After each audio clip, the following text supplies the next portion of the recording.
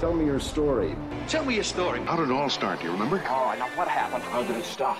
You're now tuned into the Small Business Origins Podcast. I love an origin story. Each week, we dive into the real stories of entrepreneurs and businesses from across the nation. Who is he and what's his origin story? Who started with just an idea and are now making waves. I told you this was a good idea. This is Small Business Origins. Yeah, what's up, everybody? Welcome back to another episode of Small Business Origins. You're tuned in to our nationwide search for entrepreneurs that have a story to tell. And joining us virtually in the studio, I've got an entrepreneur that wants to do just that. From Denver, Colorado, I've got Kevin Sherman with Tractor Beverage Company. Kevin, welcome to the show. Great to meet you, John. Thanks for inviting me on. Nice to meet you too. I always enjoy our conversations before the episode where we kind of get things kicked off and get acquainted with each other. Seems like this is going to be a great conversation and I'm so excited to hop into it. But as our listeners know, we always start out with an icebreaker question here. Today's icebreaker question is, what is your favorite sport to watch? This is always a tough question because the sport that I'm going to mention people cringe at, but I am a huge fan of MMA specifically. I just love it. One of my good friends, Mike Straka, was one of the leading broadcasters in MMA. I went into high school with him, and I kind of followed his career. And he's just he's absolutely he's amazing. So through him, following him, obviously, I just started watching that sport. I haven't done martial arts myself. It's just something that I just think. It's a sport, man. They're just hitting a new level of just kind of athletic prowess. So love it. Love that sport. Man, I love MMA as well. I don't follow it super close or anything, but there's nothing like watching a good MMA fight. Everything from friends of mine that I have that are like local doing the, it's big, like Legacy MMA, which is kind of a local thing that feeds into the UFC. And they have shows here in Houston. I got to do EMS standby for that a few times, which is awesome because it's ringside seats. You're in front of all of the audience, right behind the doctors, next to the ring, watching these fighters in there. It's unreal what they put their bodies through and what they go through. And I had a really cool experience, man. Chuck the Iceman Liddell. I was in Los Angeles visiting on kind of a work vacation type thing. My wife was working. I got to have fun. And we had a couple of us that were on that trip together. The girls were working, going to this vacation for the city that I work for. And then the guys who were on the fire department, we got to just hang out and just travel LA and just see what there was to do around there and stuff. And then at night, when they were done with their classes, we would all hang out together and then just kind of go see what LA had to offer, get to tour it, that kind of thing. And we're in the middle of this like little picture place where you go take selfies in all these little setup areas. And look over and it's like, there's Chuck Liddell. Like, this is really cool, and he was with his family. I didn't want to be a douche. So, I was like, hey, look, I'm sorry. I'm not going to bug you or anything, but you're my favorite MMA fighter. I've always been a fan of you. Can I just grab a quick picture with you? And he was like, dude, come on. Yeah. And so I took a picture with him and I still have that picture on my social media and stuff today because it was just a cool experience. Really nice guy. Love MMA. I'm a big football fan myself, and I know that's so cliche to say, but I actually don't really watch the NFL anymore. If you follow the Houston Texans, first of all, I'm sorry. Second of all, it's been a garbage team that I've been into since 2001, and I got tired of hoping they were going to finally do something. I know that horse is dead. The management's terrible. The choices that they make in players are terrible, so I gave up on them. But if you haven't heard of the XFL, huge fan of the XFL. I've got season tickets to the Houston Roughnecks, much better team than the Texans as far as their league, within their league, of course. And so it's been a great experience there. Nice front row seats, 30-yard line, get to take my kid, my friends, that kind of stuff. I really enjoy football, and it gave me the opportunity to follow a team that at least is earning their place within their league and gives us something to cheer for every single time. The management's great. The ownership, Dwayne "The Rock" Johnson, his ex-wife, Danny, incredible story. I would just die if I could get them on the show to just talk about it. But yeah, that's the sport that I follow probably the most hardcore, I would say. Baseball's a close second. Yeah. Who's not a fan of the Houston Astros except everyone that's not in Houston. Looks like they're gonna repeat again, I think. All the haters line up. It just fuels my fire. I love it. But yeah, they're a great team to watch for sure. Dynasty, I would say. Yeah, speaking of football, here I am in Denver, and Dion is the rage here in all of Colorado. So watching what he's doing with the Colorado, with the Buffs, is going to be pretty amazing. But just watching that closely too, I think that, like you said, the XFL, collegiate football. I mean, there's just so much passion in those guys, man.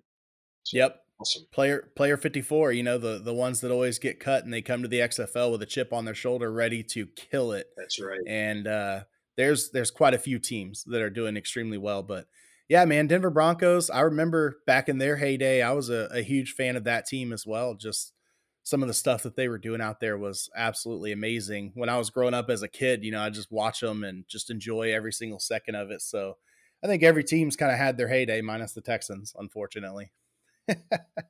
But we're here to talk about you, Kevin. So just, tell us where you came from, how you got into entrepreneurship. What's your origin story? So I'm going to kind of go fast because it is a winding story, but I think, and I'll let you kind of pull out where you see it's important. Look, I grew up in a kind of a hard scrabble life. Parents, I had some illnesses in my family. Parents didn't have a lot of money. So, I was kind of faced at an early age to, pay for college if I was going to go to college. So, you know, I actually started a business. That's kind of my entree into entrepreneurship. I started a business, a landscaping business, a painting business, to basically pay for college. And then also my mom came down with cancer, so I had to help her pay for the mortgage of her house. So I was doing that while I was going to school. So that was like the bug. It was just being able to kind of own the destiny and not work for someone and make some more money. Working long hours, obviously every weekend, sometimes late at night. So I went to college, got a degree in philosophy. What do you do with a degree in philosophy? Not much. Um, I got a degree in philosophy, and then I started working at Fidelity Investments in Boston. Only lasted there for a short time. It wasn't me. I was young. I was like, man, being in a suit and a tie, sitting in an office in a cubicle. I was just like, this isn't me. Didn't want to do it. So made a big pivot, and then decided that I wanted to. I read some books about kind of inner city education of all things. I just was really intrigued by inner city education, kind of the urban plight. Didn't have a degree in education, so I got in my a Jeep that I rebuilt, and I drove out west, leaving Boston. Never been out west. Landed on the Apache Indian Reservation in New Mexico. Spent a year teaching out there with the Apaches. Was an awesome experience, probably one of the most incredible experiences of my life as a teacher out there. Um, and then from there, and I'm going to speed this up, I went to South Central Los Angeles, which was kind of the Watts district of Los Angeles. And then, lo and behold, the next, call it 9 years, I spent 9 years in education in that South Central area. So everything from, Watts to Wilmington, East Long Beach, that whole area. Was a teacher, became a principal, one of the youngest principals in LA at the time, and then developed a literacy center for latchkey children in the projects, trying to get them, trained in literacy. Spent my summers in Africa building schools for girls in Uganda and Tanzania, teacher training programs. Then I left education after about 9, 10 years, and I went back into business. Worked for a company everybody knows, Beachbody, P90X. Was one of the I think I was under like the first 100 hires, I think. Um, and just being in that environment and watching the entrepreneur that is Carl Deichler, he's the CEO of the company, that had a huge influence on me because he was just so tenacious and he ended up building an empire. Everyone knows P90X, and just really paid kind of close attention to how he kind of approached business and life. And that was really the catalyst for me to be like, you know what? I don't really want to work in a situation where I don't have an equity stake, like that I don't have ownership in it. So I left Beachbody. I'm grateful for my time there. And then got involved with, and I'm going to speed this up, got involved with a small beverage company in Denver, Colorado. That company got picked up by private equity. Then I went to another beverage company. We created the first, you know, sugar-free beverage for children. That company went on for quite a long time, and then a couple years later, I met these founders who created this company in 2014 called Tractor Beverage Company, and three founders. One's a farmer, two other entrepreneurs, and they had this great idea of creating an organic, non-GMO beverage company. Um, and look, the beverage company is tough. It's a tough industry to win at. But they just had such a clear vision and such a niche going into the organic, non-GMO. Came in as a board member at first, started to advise them, having had a beverage background, and then started off as their CMO, helped build that brand, and then about 3 years ago became the CEO of Tractor Beverage Company. So I'm speeding that up because there's a lot there to unpack. But yeah, my first entree into entrepreneurship, man, I was forced into working. I had to work. I had to help my mom out, who passed away, and had to pay for everything. Had to pay for college. So that hard work and that grit, I wouldn't replace it for the world. Grateful for it. So you're not a founder of Tractor. You came into it, which is that's an abnormal from what we normally hear on this show anyway. That's an abnormal thing for us, right? We're so used to speaking to people who have a different transition from the full-time job working for someone else to owning a company, where they normally kind of go that mold of I'm going to start something new, innovative, or redesign the way that someone's doing something. So that's so interesting to hear this perspective, that transition into it. I've definitely got some questions there as far as how that transition went, but I do want to hop into real quick just to kind of understand with the non-GMO, the organic. So are these basically healthier sodas, or are they just healthier drinks altogether that you're selling? Yeah, it's a good question. So when you think of our platform, like what are our offerings? We do have an organic non-GMO soda platform. So we do have a soda. It's all organic, non-GMO. And then we have what's kind of the bulk of our business and the focus of our business is what's kind of called an agua fresca. So Yep. you familiar with agua frescas? So we've Down got, here in Texas, we got them in every taqueria we visit. you Absolutely. know them, right? So, and then you think about like the refreshers. Like refreshers is another big kind of name. You start seeing them in Starbucks, and you start thinking. So, think of like a fruity flavor. But in our case, we have no high fructose corn syrup. We have no, preservatives. It's all organic. It's all non-GMO. And look, we're the only ones doing it. We're the only ones doing completely organic, non-GMO, complete label transparency, no preservatives in there. Yeah. So are y'all still creating, sugar and non-sugar, like sugar-free drinks as well in that? Yeah.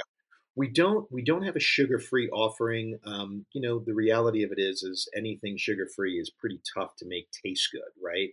We do have lower sugar in things, but we're not sugar-free. We're looking all the time though at ways to reduce the sugar. One of our founders, Travis Potter, who's the farmer who kind of created all the beverages, he's constantly looking at ways to reduce sugar, but we are not sugar-free. Sure. I mean, and not to mention that oftentimes when you start getting into sugar substitutes, there are a lot, especially in the beverage industry, a lot of really harmful sugar substitutes that are being used in these things. So I know obviously it can be a sensitive subject. There's just people like me. I'm not a huge fan of water. I will crave it when I'm severely thirsty and dehydrated and I need something. But ultimately, even when I'm drinking something, at the house or at work, I want to add something to that water, like a Mio drink or, some type of crystal light flavoring. Something has to be in there for some flavor. So I'm always looking for a beverage, especially something that is on the healthier side regarding no high fructose corn syrup, regarding organic, non GMO ingredients, that type of thing. I'm always looking for something that's also low in sugar just because I feel like sugar and sodium are two things in the American diet that are so overdone that you don't need to add sugar or sodium to your food or drink in order to get your daily limit of that. So I try to steer clear of it as much as I can. Plus, we've been on kind of a weight loss journey. I'm at the time of recording this, I'm 15 pounds down, and Congratulations. I've done that with taking the sugar out of the extra sugar out of my diet. It's the healthy sugars, the healthy carbs are still there, granted a lot lower than, some people like those who go to the gym all the time, which is something I have to do. Those people obviously eat normally a higher carb diet, but instead I'm trying to focus on decreasing my sugars and decreasing my overall carb intake, especially simple carbs.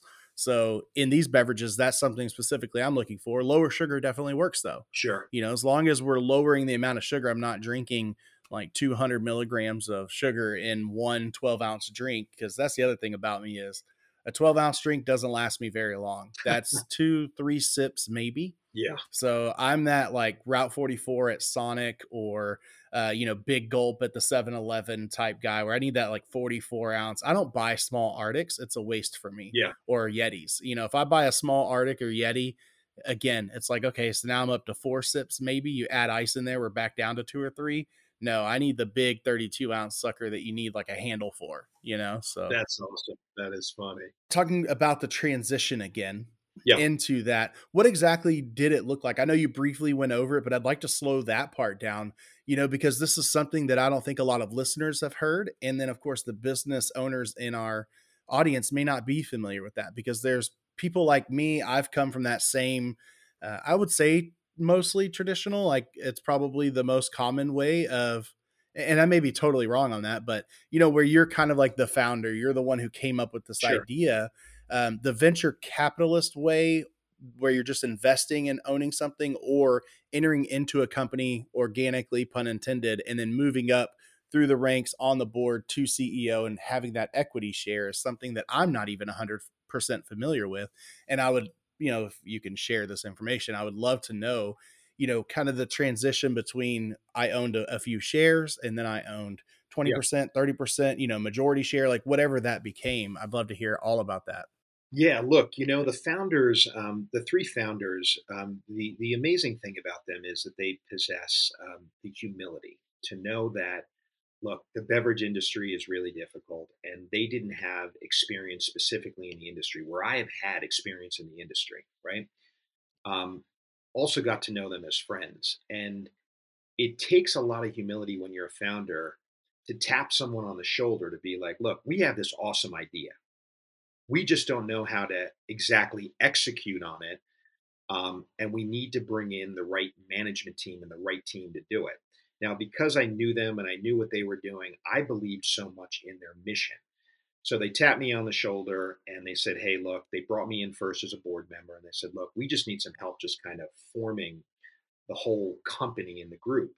Um, you know, the interesting thing about Tractor specifically, I think they really just needed some grit to be just very just honest with you. I think that they needed some grit with an entrepreneurial background, someone that understood that you're not going to have all the cash in the world to start this company.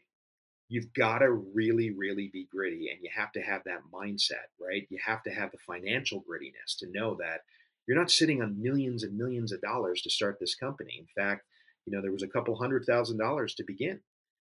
And then you've got to start then to put the parameters in executing a really hard-nosed plan. And look, my background obviously in entrepreneurship was something that just fed perfectly into what they needed at the time. Was just to say, look, we gotta look at this and we gotta run this super lean. But look, the founders, and again, I go back to this because I think it's really important for everyone to hear on this, especially from an entrepreneurial standpoint. You can have the best idea in the world, but you gotta possess the humility to bring in the right people and the right team because you can have the best idea, you can have the best product. More important is to just bring in people that have expertise in this area and just be humble enough just to be like, look, man, I need a little help here, right? I think a lot of problems with a lot of entrepreneurs and a lot of founders is they suffer from letting people come in and helping them. And look, I'm just a big believer, man. And like, it does take a team. No one, even the CEO, no one is responsible for success. It takes a team. I can go on for hours about, Tractor is where it is today, making such a dent in the industry, not because of me, not because of the founders, but because of the team. We just brought in just awesome people that we kind of set them free and say, man, you got hired, do your work, do your job. I think it's important. I agree with you 100% because it's easy as a founder to have that feeling of being a dreamer. And you've got this idea and you know that it's a good idea, you know that it's going to work, and you've got the intelligence to make it happen at a base level, but maybe not the expertise in all areas in order to make it happen the best way possible. And that's something that we do here at Beefy Marketing really well is I know my strengths and weaknesses, and every member on our team knows their strengths and weaknesses. So why in the world would the CEO try to handle something that I'm better at, or that Kara's better at, or that the other John is better at? Why not punt that over to them and say, hey, you're the expert in doing XYZ, get it done. John, I wish you could repeat that because I really feel like you just literally, I think you encapsulated what I think is the most difficult thing in just business, period, right? Is allowing people to do their job, right? Hire the talent, hire the professionals, stand back and let them do their job. Too often CEOs want to micromanage everything. And my point is like, why are you hiring the people then? You're hiring Exactly. people and you're hiring the talent to let them. And my thing is, let them fail, allow them to fail to learn. And there's nothing punitive in failing. Let them fail. It's okay. But bring in the talent, bring in the people. I just want to just comment one more thing on kind of the founders. It's pretty amazing. Like when you look at the makeup again of the company, you've got two. Well, they're all entrepreneurs. All three of them are entrepreneurs. The one who creates all the beverages, he's a farmer. He lives up in northern Idaho, um, and he's a savant. I don't think I've met anyone in my entire career that can develop and design beverages the way this guy. His name is Travis Potter. I've never seen it. We kind of call him internally as Willy Wonka. He just does some amazing, amazing things. I've never seen it before. But he's complemented by the other two founders who had a very specific business background in, raising capital and putting management teams together. And they all kind of came together. But then they come to me and they're just like, hey, look, we're launching a beverage company. You've run beverage companies. We need some help on that. And I just really leaned into this, John, because in light with what you said too about, standing back and letting people just, rise to the occasion with their talents, it just takes so much humility. It takes so much humility to be like, hey, I'm not good at this. This isn't my strength. Let someone else shine. It's not about you. It's about the team. It's about the company. Let other people shine. So, I think the hard part there is that people who are entrepreneurial are so type A personality that we get a little prideful sometimes and we feel like it could be a threat to you that somebody else may be better at something. But it's like, if you're the owner and founder, how can you be threatened? Unless you are giving away too much or you're not structuring things safely for yourself. But if you're not surrounding yourself with people who are more intelligent than you in certain ways, at least, and people that you trust to do the job you hired them for, then you need to hire somebody to do hiring for you because you're not good at it. Because that should be the whole goal there. I don't want, as an owner of the company, I don't want to be the smartest man in the company. I want a smarter woman or a smarter man next to me saying, hey, let's go this route because I know this is going to work better. Like that's how I'm going to make more money, because if I could be a millionaire off of what I was doing by myself, then I'd be a millionaire right now. I need a team around me that can lead us to success. So I think that setup is great. It's good to hear that you had three founders that knew, hey, here's how we're going to tackle this together, us three, and then here are the people that we're going to put in place to make us successful. And it's so much easier to be super successful for your company when you have an ownership stake in it. Because if you feel like you're making money, not only for the company and for the people who own it, but you're one of the owners, so you're making money for yourself and then being able to pay the people that you employ, it's a great feeling. I had that conversation with a friend of mine that owns a company, and it was like, I can't seem to motivate this guy to do something, to be better, to be greater. And then it was like, in this one company, but in this other company that him and I own together, he's amazing. He's just slacking over here. And my first question was, then why doesn't he own part of that company that he's technically slacking in? Because he's focusing all of his energy over here on the company he's a part owner in. That's natural. Of course he is. So it's like, give your people, even if it is just a small ownership stake through stocks, give your people something so that they can take that pride and ownership in what they do for your company. John, I don't know if you know this, and I don't know about I don't know maybe about 4 or 5 months ago, a big initiative at Tractor was to make everybody in the company an owner. Everyone in the company, everyone is an equity holder in the company. Everybody, right? So from the least paid to the person who's just doing, work that sometimes might be overlooked, yet is the most important work to making the company work. My point was simply like, they're putting in as many hours as I am. I'm the CEO of the company. They're working as hard as I am. They need to feel the pride that their work is being recognized. And I think the best way you can do that is making them an owner of the company, which again was something very supportive of our board, very supportive of the founders. But I'm right with you, man. Like, I would love to see more companies lean into this. Like, again, this gets more into the philosophical kind of construct of the conversation of just like greed. I'm a big believer, and I tell this to even, friends that have thriving companies. It's like, how much do you really need at the end of the day? And share it, allow them to partake in the win because they're putting in. You're asking them to take time away from their family. Some of, the people who work at Tractor are working weekends. They're working at night. I'm aware of this. But you do look at it differently when you do have equity and when you do have ownership. You realize, and there's pride in that, man. There's pride in knowing, like, hey, I'm doing this, but I'm doing it because it's my company. And this was kind of a big change. I mean, I had a lot of people reach out to me. Like, it was funny. A lot of friends were like, "Wow, you made everybody an owner in the company." I'm like, "I sure did." And I go, "I encourage you to do the same thing." Well, but there are no buts. There are ways around it, especially when you're small and you're small as an entrepreneur and you start looking at the people next to you, man, who are putting in the grind.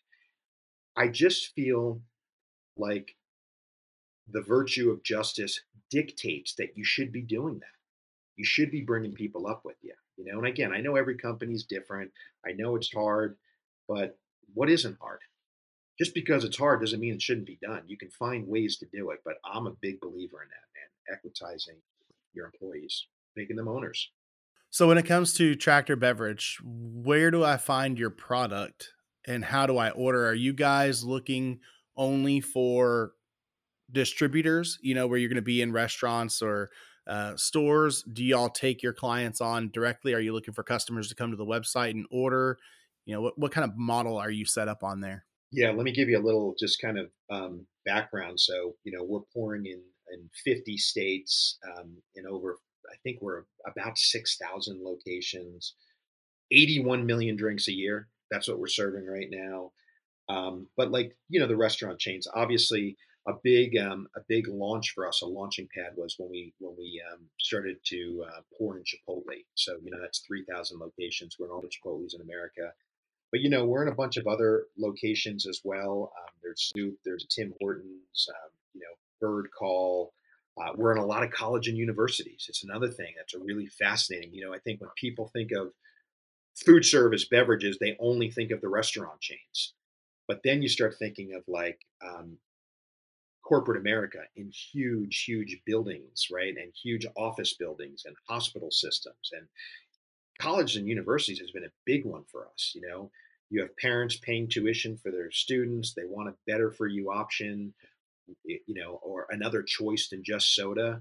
So, we're building across the entire channel. It's not just in the restaurants. We're going into corporate B&I. We're going into universities, hospital systems, and then obviously the restaurant chains as well. It's amazing how starting off this show, I didn't think that I was familiar with your company. And then you mentioned Chipotle, and it's like, okay, well, I've had your product then. Torchies. So You got a Torchies by you? I've been to Torchy's. No, Absolutely. we're I in think Torchies. the origin story of Torchy's is out of Austin, Texas, isn't it? Yeah, and I met the CEO at a conference, and that guy, I hope you can get him on. He's you talk about a maverick, just a maverick CEO and an entrepreneur. Like, um, you're kind of around him, and you just get inspired hearing his story, how he began. Like, And for us, it was a huge honor. Like for us at Tractor, that was a huge badge because we see Torchy's growing at such a, at such a fast rate. But what they're doing and the concept that they're creating is just it's amazing.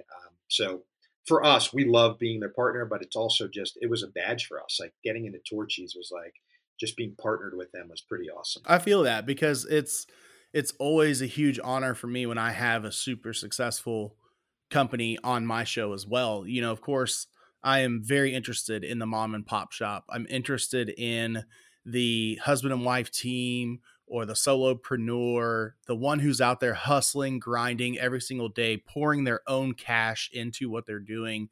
I love having those people on, and I would say that's my first priority.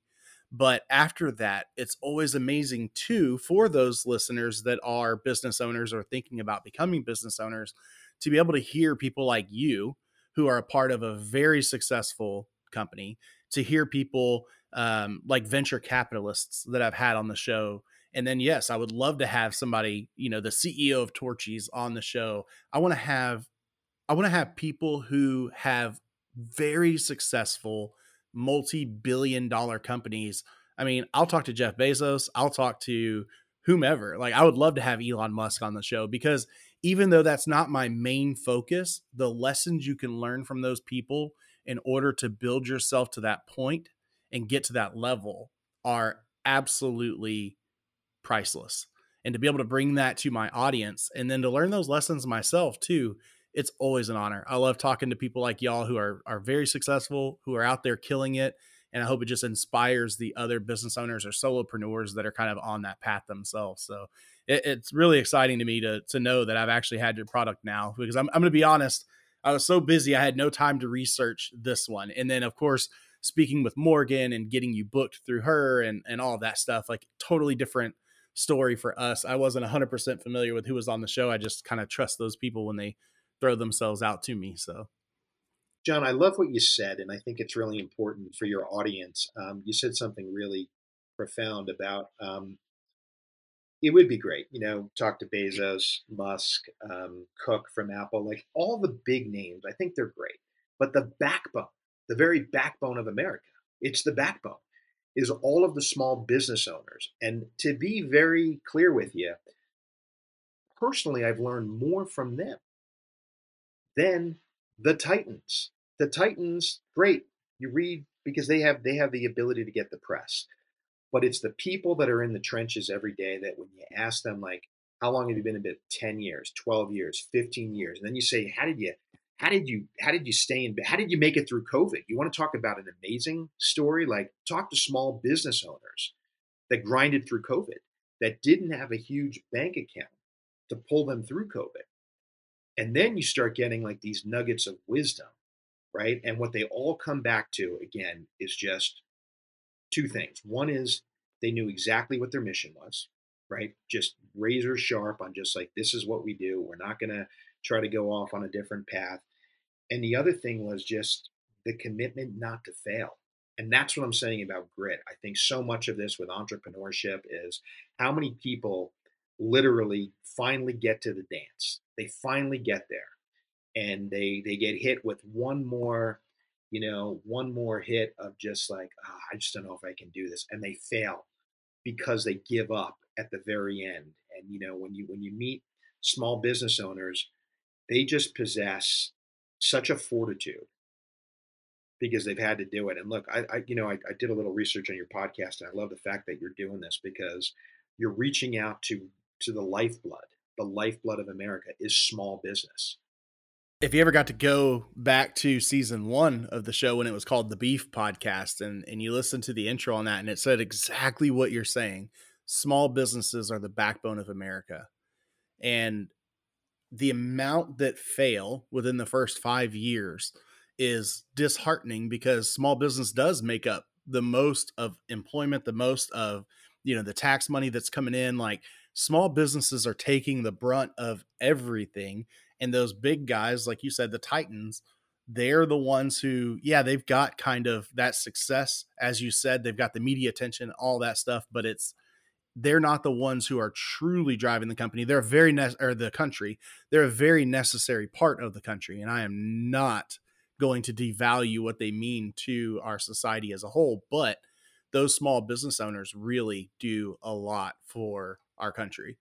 And, before we start wrapping things up here, I think it's important too to know that we can always learn from each other. So, where is it that I can go to follow you, to follow the company, kind of know what's going on, and just keep in touch with you and what you have going on out there? Yeah, we're on all the social handles, so everything, Facebook, TikTok, Instagram, Snap, for the younger generation, LinkedIn. LinkedIn's a big one for us because we really communicate a lot of our initiatives, on the business side. Um, but you can find us on all the social channels, drinktractor.com website.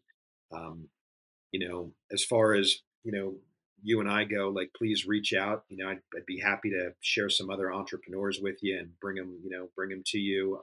I just love what you're doing, man. I really think that this is critically important. Again, I am not someone who is taken by all the big names and all the big things. I think I love this, that you're focused on highlighting people and companies that, man, they're just trying to make this all work. And again, like I said, it is the backbone. It's the backbone of our country, and we've got to keep on finding ways to encourage them. And look, in entrepreneurs, I know it's hard. It's a really, really, really hard gig, but just don't quit. Don't give up, and build people around you. Like, just build a team up around you that's better than you, that's smarter than you. Have the humility. I always say this about my executive leadership team, and I don't say this with false humility. I tell them it's an honor to work for them. It really is. I'm around smarter people, right? I know what I'm good at. I know what I'm not good at. But just keep on surrounding yourself with just a better team, a better group than you. It's a great philosophy just to be able to say that, to serve you, to work with you, to work for you. One of the icebreaker questions I was looking at before the show was saying, what is a book that you've read recently that is super motivating, or like the best book that you've ever read, the most advice you could ever take? And there's not one I can name for you specifically because I've had to read so many in the college studies that I've been doing, but servant leadership, if you just Google search servant leadership books and you find any one that you can, like Leaders Eat Last is one that sticks out to me that's really good. It's all about the fact that as a leader, you're not there to tell them what to do and how to do it. You're there to show them what to do. And then when they're doing it, you're there to help them do it, to give them the resources they need to do that. So if you're not in the trenches with your people, and I don't mean physically being out there saying, okay, well, I need you to hang photos in the office today. And that means as a leader, you need to be right next to that person, hammering in nails, putting screws in the wall. But I mean that you need to buy them the best drill that they need to put those screws up. You need to make sure that they have the best pictures to hang, the ones that are going to be easier for them to hang, that's going to do a better job for them. It's going to be safe and not cause them injuries. You need to make sure they have ladders. Like, you're the one who should be setting them up for success and then saying, go get it. And so servant leadership, that was something that stuck out to me because you said it's a pleasure to work for you. And that's exactly the type of leader that you need. I can see why they chose to have you as CEO of Tractor Beverage. John, look, man, we could go another hour on that because I agree with you, man. Like, I think that, again, there needs to be a titanic shift in thinking. So many CEOs, they think they have these people working for them, and it really is you as the CEO, you're working for them. You are working for them. I have a huge responsibility, right? To make sure that, obviously, we have a fiduciary responsibility to our shareholders. Um, but I have a huge responsibility to our employees that this is a thriving company, that they can put bread on the table. Look, I shared with you, growing up with not a lot of money, not having money, right? It's a huge responsibility, but it's a shift when you start thinking, when I wake up in the morning and I'm working for them. They're not working for me. I have to do something for them every day. It's not the other way around. And once you start getting that kind of mind shift going on, and this gets back into giving them ownership of the company. It's like, we're in this together. We work alongside each other. Get over the titles. Leave your ego at the door. Get over the titles. We work together to win. That's what we're focused on, winning together. So anyway, it's a longer conversation.